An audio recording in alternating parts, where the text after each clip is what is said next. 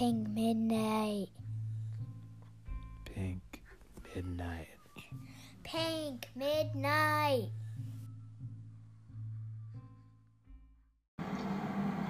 Look, nobody's gonna know about it. All you gotta do is you tell them you got some friends from out of town, they want to buy some heavyweight, that's all. Simple. If I give them up, it's my life. Well, we got on you. You're gonna do 20 years minimum anyway.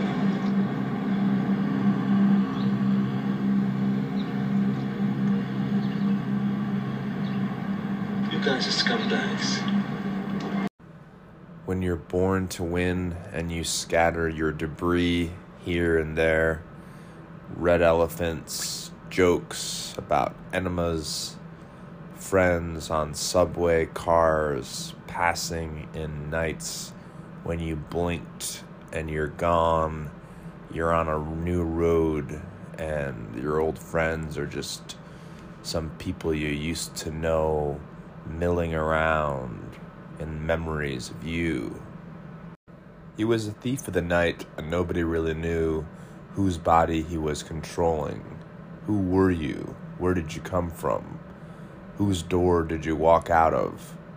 Who was controlling you, animating you? After they got their shots, they didn't hang around town much while their kids were in California. The guitar and the bass intertwined.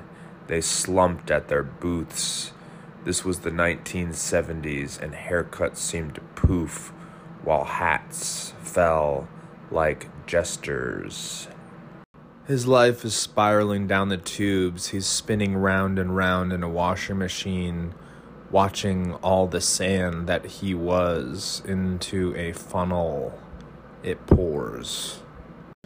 We were responsible for ourselves. We were going to a party, but we couldn't see how dingy we'd become.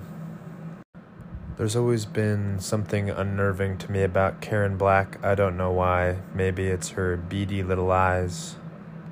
The sadness in his eyes precipitating the great spike in his vein, for he was a thief both of the night and his days, a truly delicate thief of hearts, for even when jail cell locks, a precipitation of fallen feathers, lock pickers, grubby fingernails, endless keys for infinite occasions, precipitation of the stolen elements like snow leaping through fire, a spiked portrait breaking down lives when the car is still running, even when the neighbors should find you dead in the morning, a colossal tire iron, a colossal sunset, dead to the bird's eye of an early morning dream when you are collapsed in a day-glow sofa, days of whining and the driblets through liquid beads of red wine. Thank you for tuning in to Pink Midnight.